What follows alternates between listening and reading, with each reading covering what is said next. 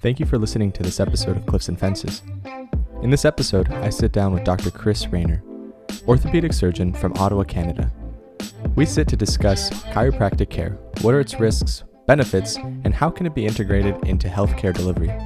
If you like this episode, please be sure to leave a 5-star review on Apple Podcasts, Spotify, or wherever you listen to podcasts.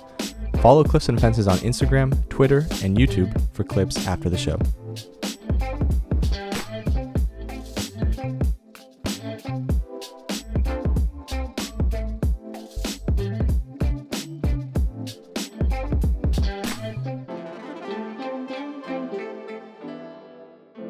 Alrighty, joining me now on the Cliffs and Fences podcast is Dr. Chris Raynor. Chris Raynor is a orthopedic surgeon and sports medicine physician based in Ottawa, Canada.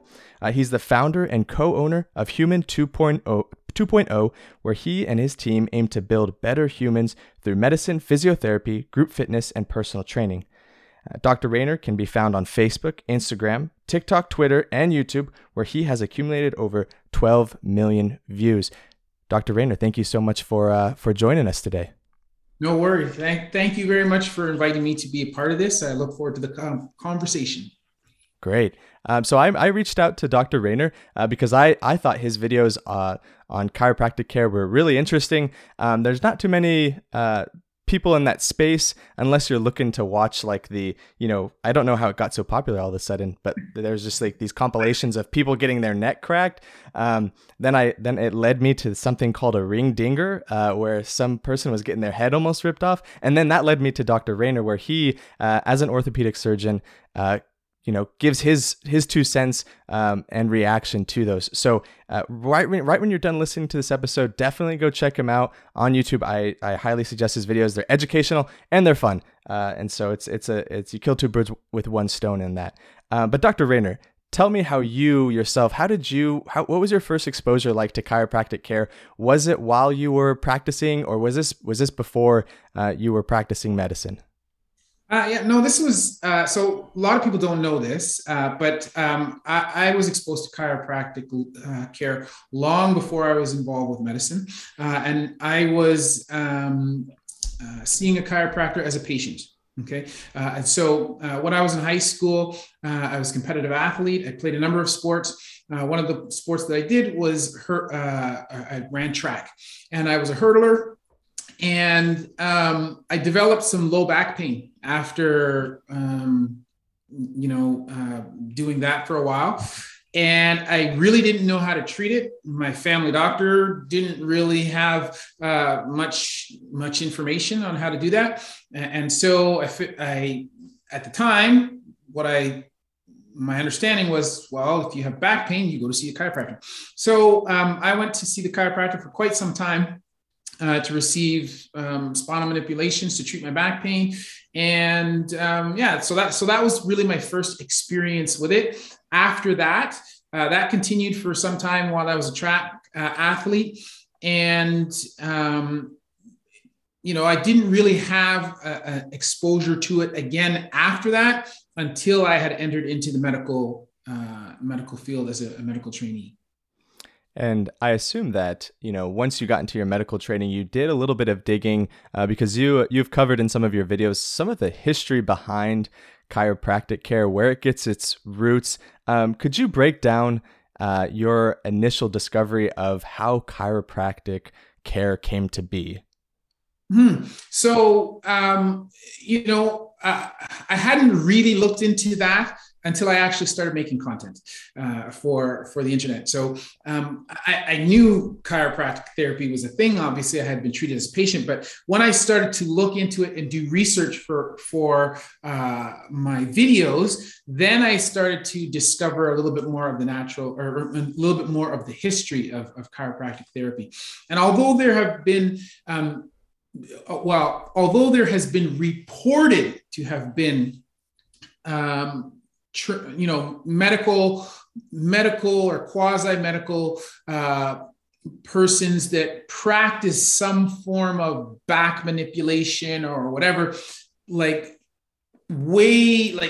maybe 1,000 years ago, apparently, the actual history of chiropractic medicine as a established medical or paramedical form of therapy only dates back about 100 and 120 years, and to a guy named, I think his name is Joseph Palmer, and he's the father of modern chiropractic therapy. And he was not medically trained, and he basically he had a spirit, apparently, who's a long dead physician, speak to him in his dreams and tell him about how to manipulate people's spines to treat their ailments. And that's the foundation, that's the basis of modern chiropractic therapy. Yeah, and I don't know actually, and this episode will hopefully be a 2-part episode. The next episode I'm hoping to bring a chiropractor on, but I haven't heard.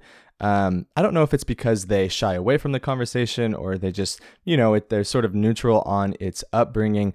But yeah, the Palmer was that sort of an initial chiropractic physician, and lots of weird things when you go and read into it. I wonder though, as a physician, you're probably privy to some of the early medical treatments, right? If we go back hundreds of years, you'll hear things about, using heroin to treat colds or whatever it was, or leech therapy and things like that. Some might argue that, medicine's roots are sort of a little wacky as well. Yes. Is that any different? Is that a cause to worry about medical practice? So, I don't think that it is any different, to be honest. And I don't think, and I think people who want to look at medicine in the same light have every right to do so. I do a number of different things, and I create a number of different types of content. But one of the things that I do is a podcast or podcast type of interviews like this. And I've interviewed a number of chiropractors, especially after my Ring Dinger and other chiropractic videos, because people have reached out to me in the comments. And one of the things that they will argue with me is that exact point. And I say, fair point, no problems with that. The distinguishing characteristic is this. Both of these forms of care have started out with potentially dubious origins. But the difference is that medicine now has graduated, it has matured into a field where we have certain standards of research and certain standards of proof, so that if you want to say something in medicine, you can say whatever it is that you want to say, but you need to have a research study that demonstrates the veracity or the proof of what you are saying, so that if I, Chris Raynor, say that thing, you, Jared Ormsby, can now take what I said and 1,000 miles away, you can reproduce the experiment that I did and get the same results and know, yes, I'm not talking out my ass. This is real, right? And this is not just medicine. These are fundamental science techniques, right? Whether you're talking medicine, you're talking physics, you're talking chemistry, whatever. Anybody can say whatever they want, right? No problem. If you want people to believe it, if you want it to be the truth, then you need to be able to design an experiment that somebody around the world who has no association, no ties to you, no whatever, can pick up that experiment. They can reproduce it wherever they are, and they can get the same result, right? And so medicine, we have matured to an extent where this is the case, right? And chiropractic care is not yet at that point. And it's funny because, I'll say this to people and they'll go, oh, there's lots of research evidence. There's lots of research evidence. And I am by no means a statistician, and I am not a research orthopedic surgeon. So, my understanding of statistics is not to the same level as somebody such as Mohit Bhandari, who is like Canada's preeminent orthopedic researcher. It's not to that same level. But I know enough to know that there are different levels of evidence, right? And so level 1 evidence, a large center, high number meta-analysis of meta-analyses, that's like the gold standard, okay? And you need to have at least, so that's level 1 evidence. You need to have at least level 3 evidence, which means that you have a control, right? You need to have a positive and a negative control. You need to have at least level 3 evidence. And so when people talk about, oh, there's all this evidence, and then you look at the chiropractic literature and it's like cohort studies and it's this and that. It's like, come on, it's better than nothing, but it's not real. It's not what we would say in medicine is real clinical evidence. You know what I mean? And so you need to have sufficient numbers. Your study needs to be sufficiently powered. It needs to have controls, and it needs all of these things in order to know that the results have been appropriately vetted. And not only that, it needs to be peer reviewed so that people look at it and they go, oh, you actually set this study up properly. You didn't approach it with whatever your innate biases were, and you didn't misinterpret the results that you got. Like, you need all of these things. And I don't think that chiropractic care therapy as a whole has done that homework and has gone through that period of maturation. And yes, they're starting to do more, but until then, I don't think that they can claim the things that they claim.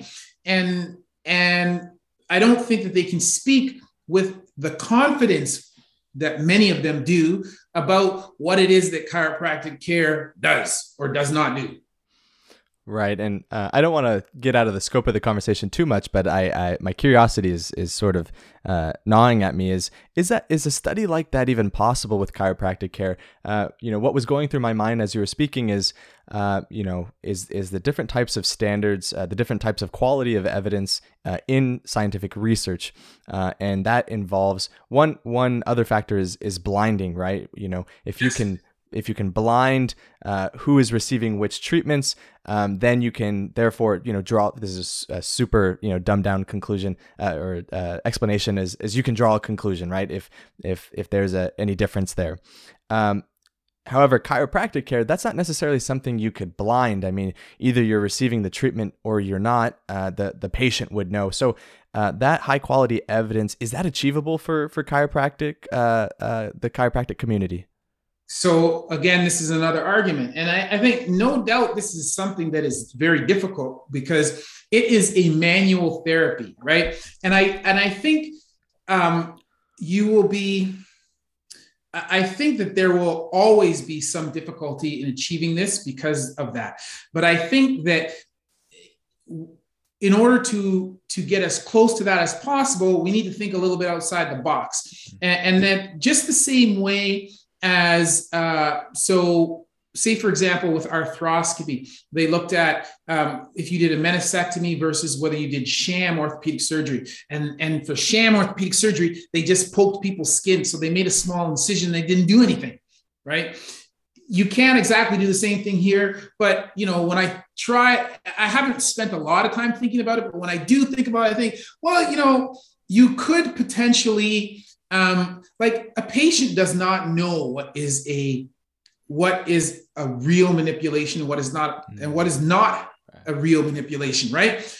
So yes, they can't be blinded to whether someone has done something or not in terms of putting their hands on them, but they can be blinded to, well, what did they do? How did they manipulate me? It's like I look at some of these videos and I watch these chiropractors, I'm like, I don't know what move that is. And then chiropractors come on in the comments, well, obviously that's a high velocity, low amplitude manipulation. And I'm like, shut up, man.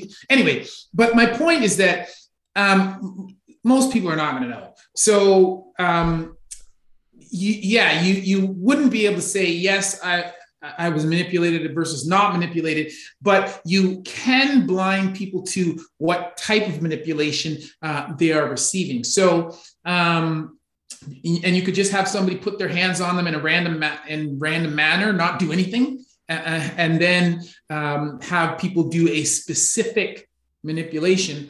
And so that would be, it wouldn't be blinded, but at least you get the randomization.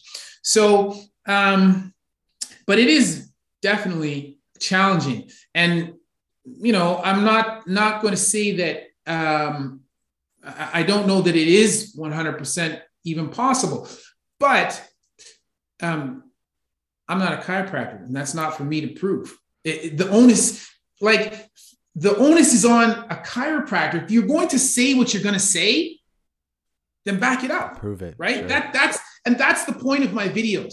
The point of my videos is that I don't think chiropractors can say what they do without the proof.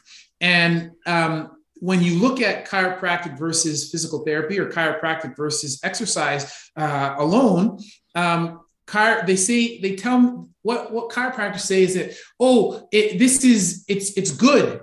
And it's better than doing nothing. Yes, it's better than doing nothing, but it's no better than physical therapy and it's no better than exercise.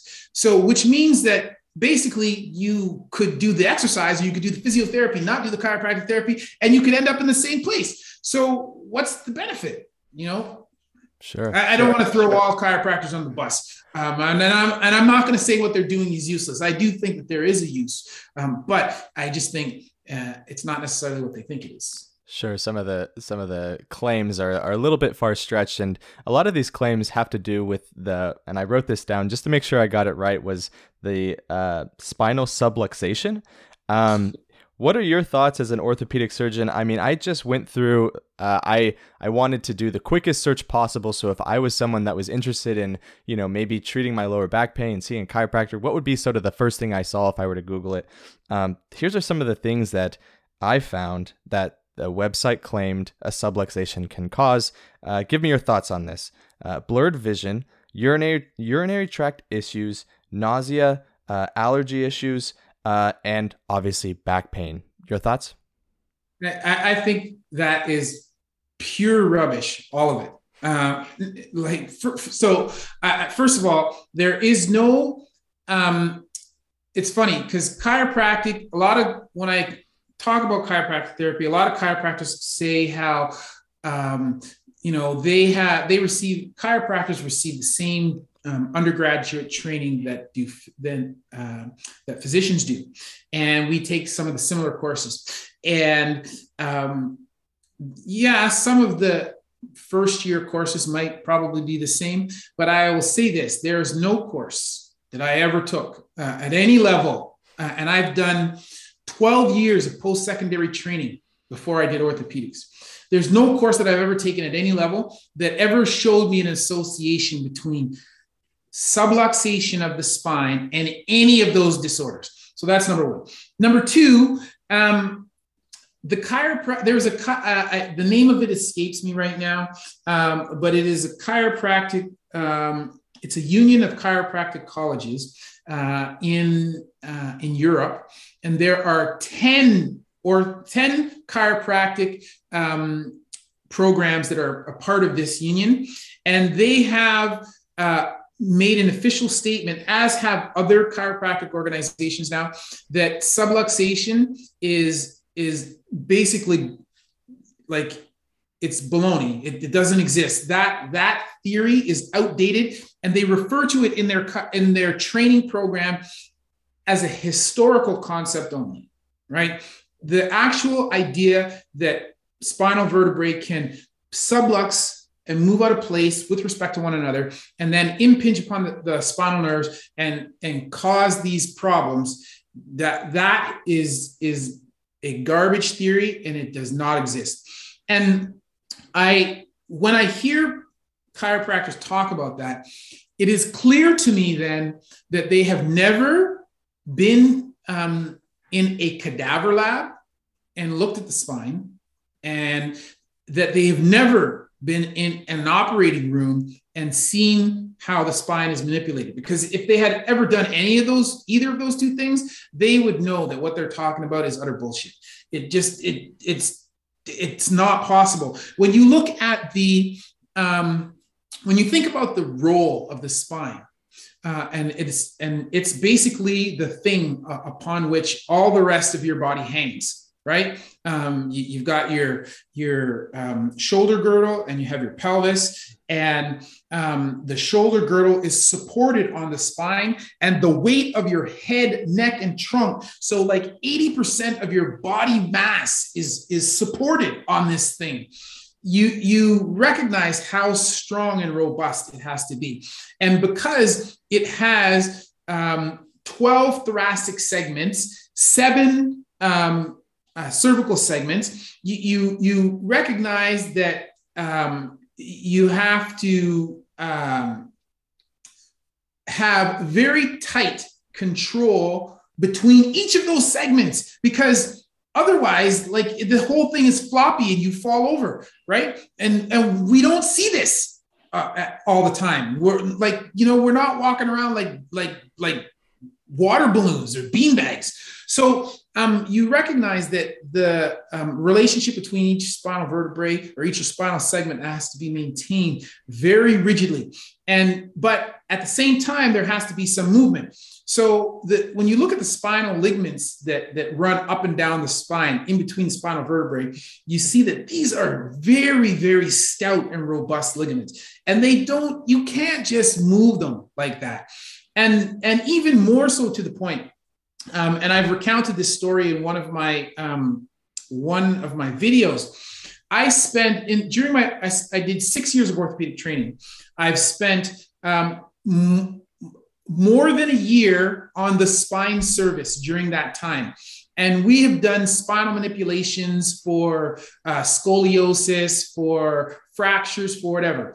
And I recall a time when we were fixing a scoliosis in a patient who had a bad scoliosis. And I am 6'2", and at the time I was 215. And my preceptor was also a large man who was about 6'2" and 230. And we put pedicle screws directly into the spinal vertebrae. So the whole spine is opened up. We put those screws, so this is a direct connection to the vertebrae.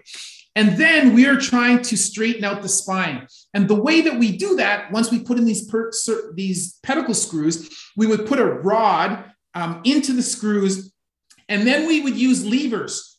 So he would pull one way, I pull the other way. And come on, man. When you have 2 grown men pulling and yanking the spine in opposite directions, and we are struggling to get this thing straight, and we are directly connected to the spine using a long lever, there is no way in hell that somebody's going to come to your back and go and move these vertebrae with respect to one another. It's just not going to happen. So, I just think that the whole subluxation theory is ridiculous. It just biomechanically, physiologically, it doesn't make any sense. And people who keep clinging to that, like, I just think you're deluding yourself, right? So, and as I said, I'm not going to say that chiropractic therapy is useless, because I don't think it is. I think it has some benefit, but the correction of spinal manipulations, that's not it. Sure, and I definitely want to hop into those benefits and how we could possibly integrate chiropractic care in traditional medicine. I've seen it in some examples here, but let's talk about the risks. I want to say you covered at least one of these, if not both of these, but the other one might have been another. I know there's another surgeon that does the same sort of reaction videos, but one was a patient that was put under anesthetics, and he had his neck manipulated. I mean, for me at least, on initial, watching, that seemed a little bit unethical to me. Obviously, I'm not an ethicist, but I mean, I would say that that's unethical. And then I also watched manipulation of, I don't want to say a newborn. It could have been a couple months old. And then what's like the risk for someone that is sort of healthy, just trying to go, get their lower back pain fixed? Your comments on any of those? Okay, so let me tackle number 3 first. So for the average person who's going to a chiropractor and they're going to have their back manipulated for low back pain, the risk is relatively low. And let me preface this by saying, for most things that a chiropractor will treat, the risk is relatively low. And that is because they're not really dealing with serious medical or serious orthopedic, serious skeletal problems, right? They're dealing with mechanical back pain, which generally is back pain that does not have a neurologic basis or does not have a structural deficit of some sort. So because of that, it's relatively safe. And as organisms, the humans, we're relatively robust. So, someone moving their spine, although I don't think it's necessarily the healthiest thing, I don't think for the most part it's going to cause a problem. So that's, in general, it's low risk. And chiropractic practitioners and their fans always talk about the relative risks, how medical care is so much more risky than is chiropractic care. So yes, it's relatively low risk.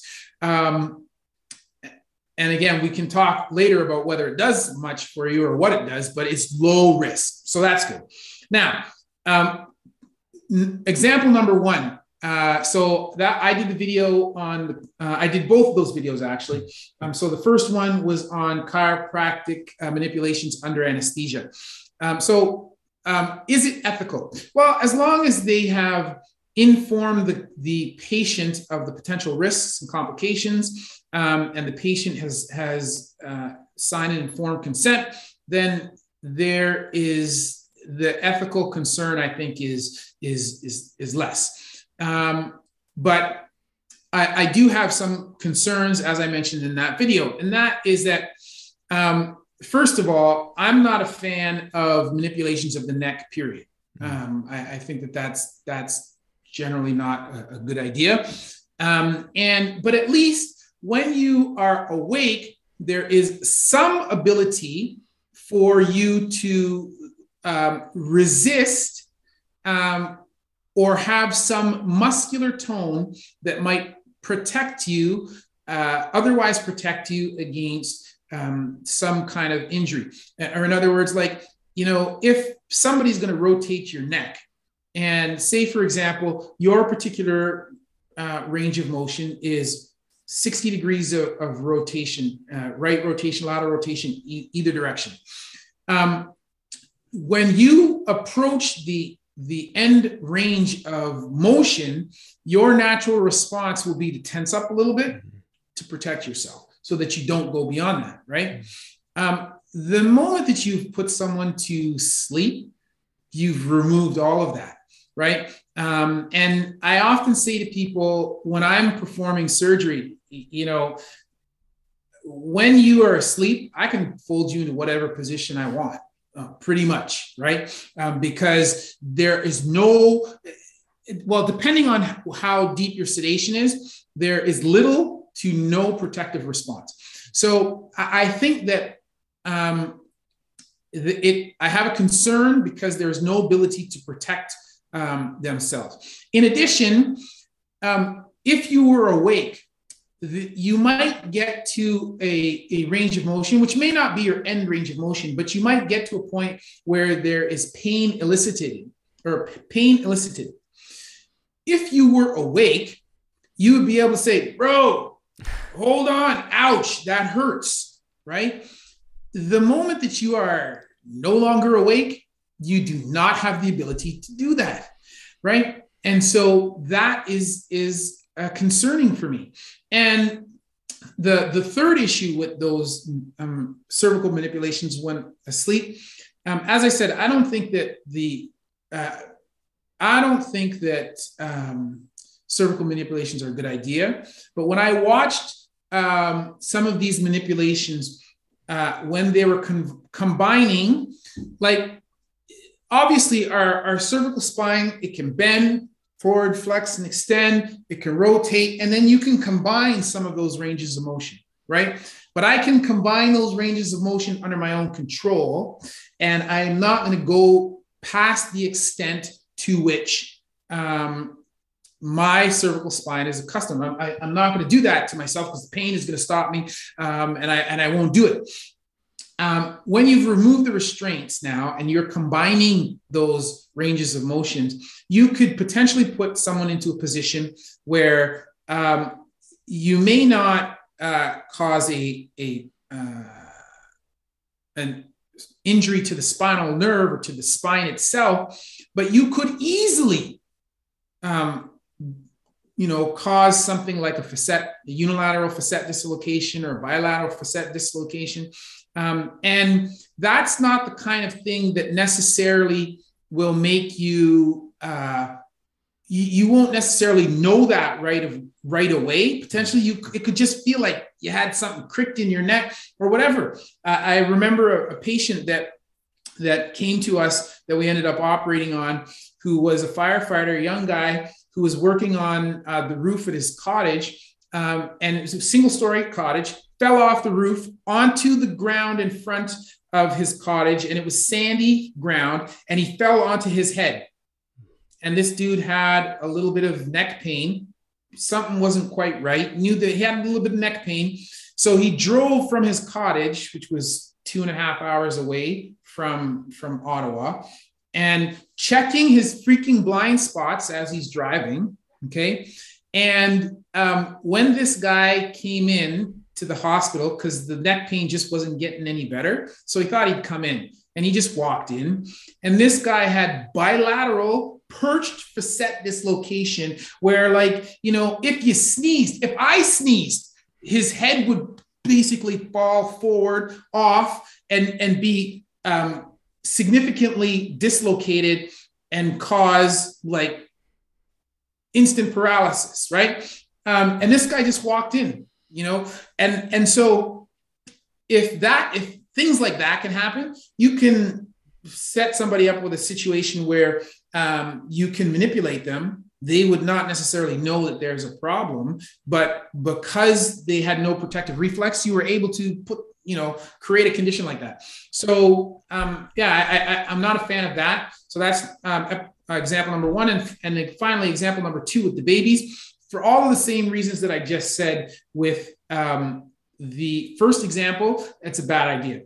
But also with babies, their spine, so as our bones develop, the spines of infants are largely cartilaginous, right? So you and I, we have our vertebrae, which are now, we're fully grown, the growth plates have fused, and it's all bone, okay? We have intervertebral discs in between, but the vertebrae themselves, all bone. Mm-hmm. Young kids, their spine is still growing. So the bone is kind of a mixture of bone and cartilage, which is much less robust than is the bone and much more easily injured. So it's just more dangerous. And not to mention, what kind of stress, physical stress, is an infant going to have that would require them to be manipulated? Like, I just want to choke some of these people when I just think this is absolutely bonkers that you would think a child who's all he does is lay in bed all day long, that person needs to be manipulated. I just think that's crazy. And not to mention, sorry, I'm just on a rant here. No, you're good. You're good. Not to mention the fact that, the human organism, we have evolved over millions of years. Okay. And you'd have chiropractors say, oh, well, we need to do chiropractic therapy for maintenance and to put all these subluxations or malpositions back into place, yada, yada, yada. So you mean to tell me that the missing link to human evolution has been that we didn't have chiropractors a million years ago? Like we this whole time, that was the thing that was stopping our evolution. Like that we've managed. This guy who spoke to a spirit in a seance, he managed to discover the link that a million years of evolution like couldn't figure out.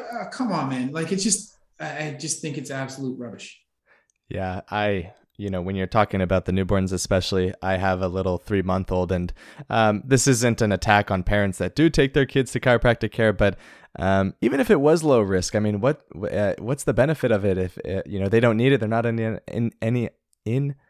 under any stress, and so I sort of cringe when I watch those videos, knowing like I have a baby at home, and it's just a little bit uncomfortable. But let's hop in. Let me just add on one. Let me add on one other. Which I forgot to mention before, you just touched on. Yes, overall, low risk, but especially where the neck is concerned, it's low risk. But the complication that can occur, although low risk, like the incidence of it is quite low, the potential for catastrophe with that. If you had a vertebral artery dissection and you had a stroke, right? It's not, it's low risk and it's a minor complication. It's low risk and major life-changing complication that could potentially lead to death. And so from my point of view, if studies show that it's no better than physical therapy, no better than exercise, and even though it's low risk, but the complication is catastrophic, like why wouldn't you do something that doesn't have that kind of like hugely steep downside? That just does, to me, that doesn't make any sense. Yeah, 100%. And, a lot of whether it be medicine, public health, or anything like that, it is about trade-offs and what risks you're willing to take. And like you point out, I don't know how many people are actually, once they're aware of that risk, are willing to take that. Let's hop into the benefits. You mentioned a couple of times that you aren't completely against the idea of chiropractic care being integrated into the care of a patient. What benefits do you see? What benefits have you seen? As a clinician, have any of your patients gone to a chiropractor and you've seen improvements? What thoughts do you have on that? So yeah, a fair percentage of my patients that I treat for, musculoskeletal problems of the shoulders, knees, hips, whatever, go to chiropractors for their back. I, despite what I say in my videos, in my clinical practice, I don't go and smash chiropractors because, I just think that I'm going to provide them with the professional courtesy not to do that. And also, I just think the College of Physicians and Surgeons might not like it. So in my own personal clinical setting, if they want to go to chiropractors, so be it, whatever. But with respect to what value I think they do have. So first of all, I think that chiropractic care has some benefit in the treatment of acute mechanical back pain. And the context in which I think it's valuable is for a patient who has an initial onset of back pain, and they are having difficulty getting out of that initial phase of spasm. Okay. If you, studies show that like 95% of adults are going to have at least one episode of mechanical back pain, which lasts up to 6 weeks in their lifetime, at least one. Okay. And that mechanical back pain usually will resolve. If you did nothing at all, it would resolve in 4 to 6 weeks. But that could mean a couple of weeks of pain, right? And if you do exercise, if you do McKenzie exercises, if you do physical therapy, you can expedite the resolution of that back pain. But some people, because of either the degree of spasm, the degree of pain, their own temperament, their own relationship with pain, any number of reasons, some people are not able to get themselves where they can move, start the movements to break the cycle of spasm, and then start that process of resolving the back pain. Some people just can't do that on their own. And so for those people, I think that going to a chiropractor to have some hands-on therapy will help to do that. But to be clear, I don't think it's the manipulation that's helping them. I think that I always joke when I'm talking with fellow orthopedic guys, I just call chiropractors glorified stretchers, because that's what I think that they're doing, right? And I don't think the manipulation does anything. I think that they're helping people to move muscle groups that they are otherwise precluded from moving because of the discomfort that's associated with the muscle spasm that's present. Mm-hmm. So, for those people who are stuck, getting someone to manipulate them helps them to move into a position that they are otherwise too afraid or too in pain to achieve, right? And once they are in that position, they now see, so you get the reassurance, right? Before it's like, oh my God, I can't move there, I can't move there, I can't move there. Someone moves you there, oh, I moved there, I'm still alive. My back didn't blow up, I didn't die. Right? So then they go, oh, I can do that. And then they can start moving, right? So I think they're good for reassurance. I think they're good for that acute phase. And to get people who otherwise couldn't be moving, right? So I think that's their primary use. But having said that, I do know of some chiropractors whom I converse with on a relatively frequent basis on social media, who practice using an evidence-based approach.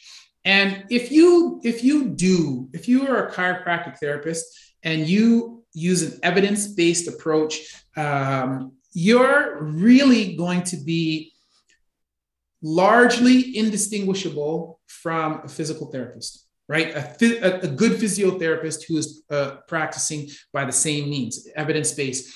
So what the studies, randomized controlled studies, level 1, 2, and 3 studies, which tell us what kinds of things work and what don't. If you're a chiropractor following that information, then you're going to look like a physiotherapy. And so, or a physiotherapist. So their primary use is what I mentioned with the back. But I also think that although I don't think that their primary training is musculoskeletal care, I could extend them an olive branch and say, yeah, you can do that. But if you're practicing in an evidence-based manner, because I think once you do that, then, if you saw two people, one was a chiro, one was a physio, without them doing spinal manipulation, you wouldn't be able to really tell the difference. So those are the two contexts in which I think that chiropractic care is valuable. And I think that in Ottawa, we have a spinal assessment. It's a new model that we're working on, and we're sort of piloting here. And that model involves chiropractors, physiotherapists, and spine surgeons. I'm not a part of that, but I am aware of that model. And what they're doing, it's a rapid assessment back pain clinic, and they're using chiropractors, physiotherapists, and also sports medicine physician as the sort of initial phase of intake. And they have an assessment team, which is made up of those three those three types of personnel, and they'll do an assessment on a patient who comes in with back pain, and they see, is this mechanical back pain? Is it neurologic back pain? Is it a structural problem? What's the etiology? And then they help to triage, diagnose, and then direct the patient appropriately for care.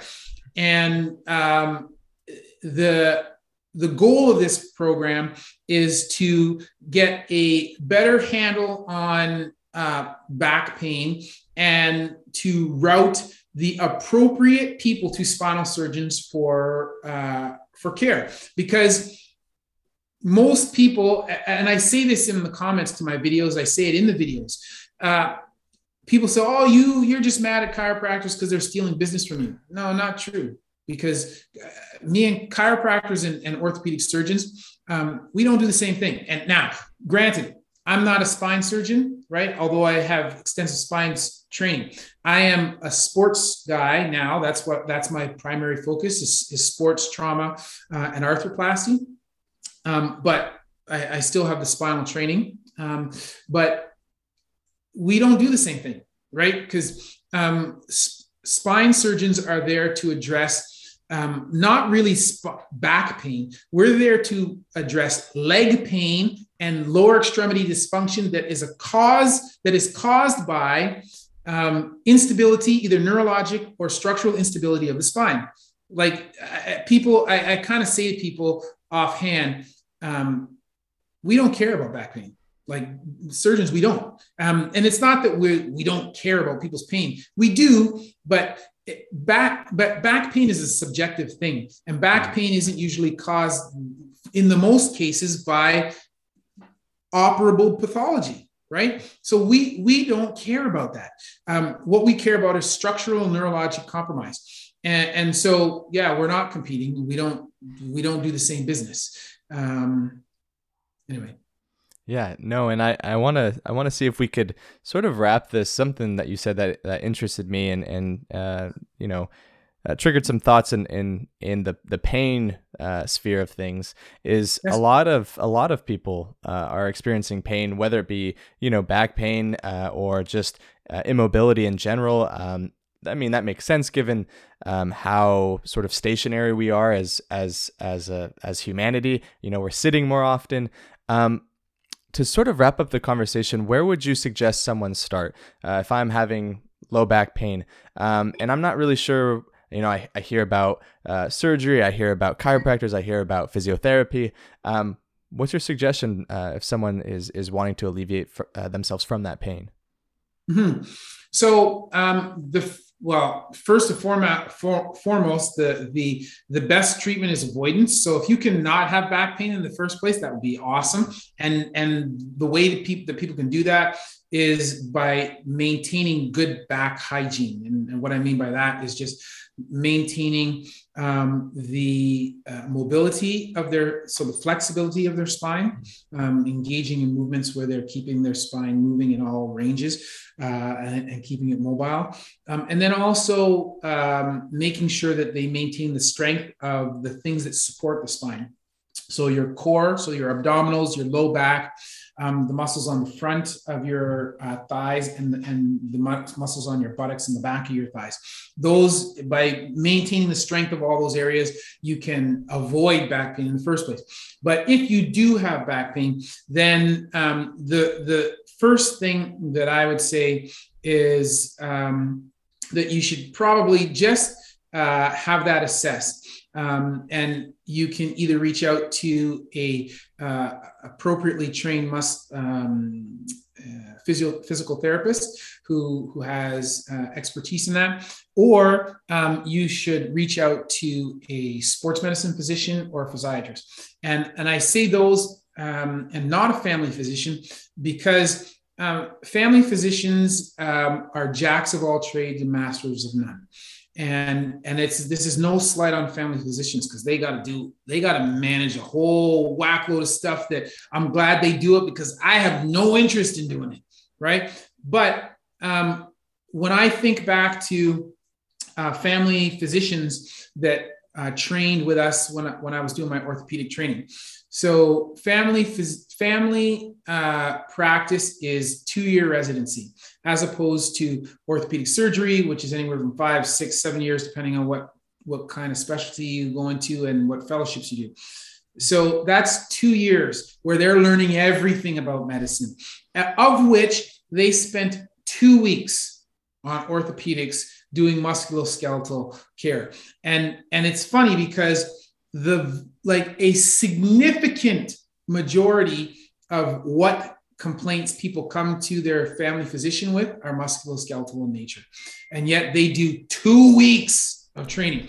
So no slight on the family physicians, but people who go to a family doctor expecting that the family doctor is going to have expertise in how to manage back pain, you're barking up the wrong tree, because they're just not. So my piece of advice would be to go to a physical therapist first and start there, because they can get you moving and potentially get you out of that back spasm and start you on the road to treatment.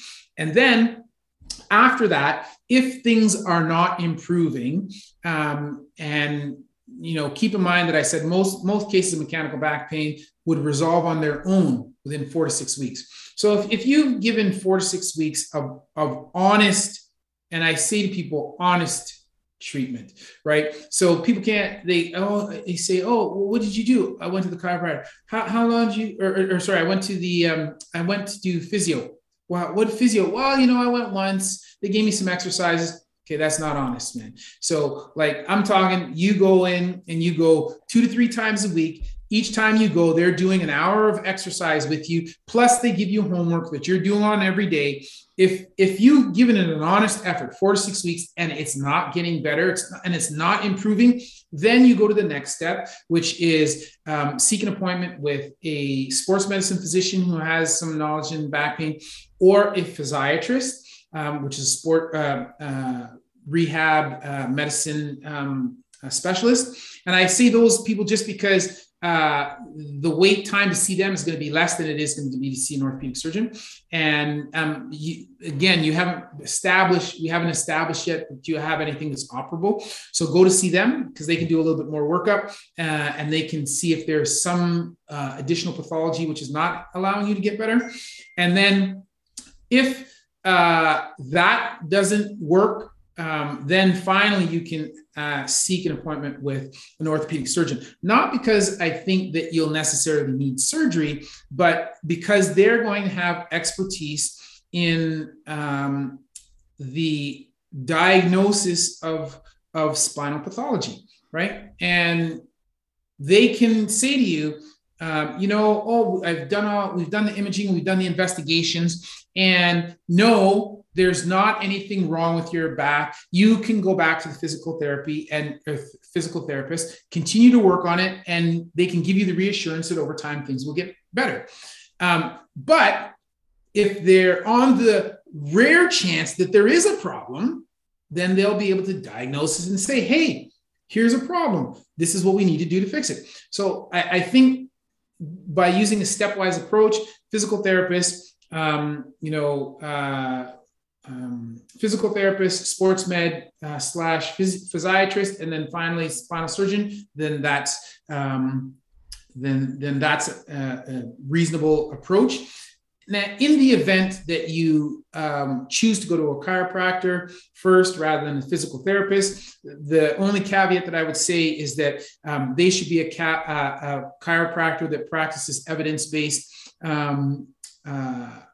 therapy, and they should actually try to convince you that manipulation is not what you need. And if they start talking about subluxations or anything like that, then you need to shut the door and run out.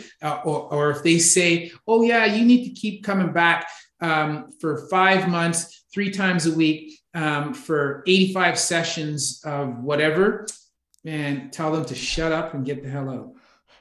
Fair enough. There you have it. So that's some great advice for anybody wanting to look into that for themselves. And this has just been a fantastic conversation about chiropractic care. Again, this was Dr. Chris Raynor. It was such a pleasure to have him on. hopefully you learned something from this episode, and definitely check out his content. Like I said, he's on all platforms. Definitely check out his YouTube videos. They're very educational and they're very, very funny, to say the least. Dr. Raynor, thank you so much for joining us. No worries, man. Again, thank you very much for inviting me to speak and for giving me the time to talk about this topic. Happy to do it.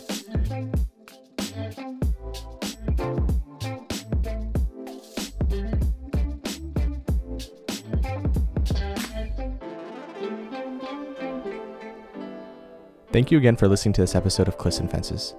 Remember to leave a 5-star review on Apple Podcasts, Spotify, or wherever you listen to podcasts. Follow the show on Twitter, Instagram, and YouTube for clips and updates after the show.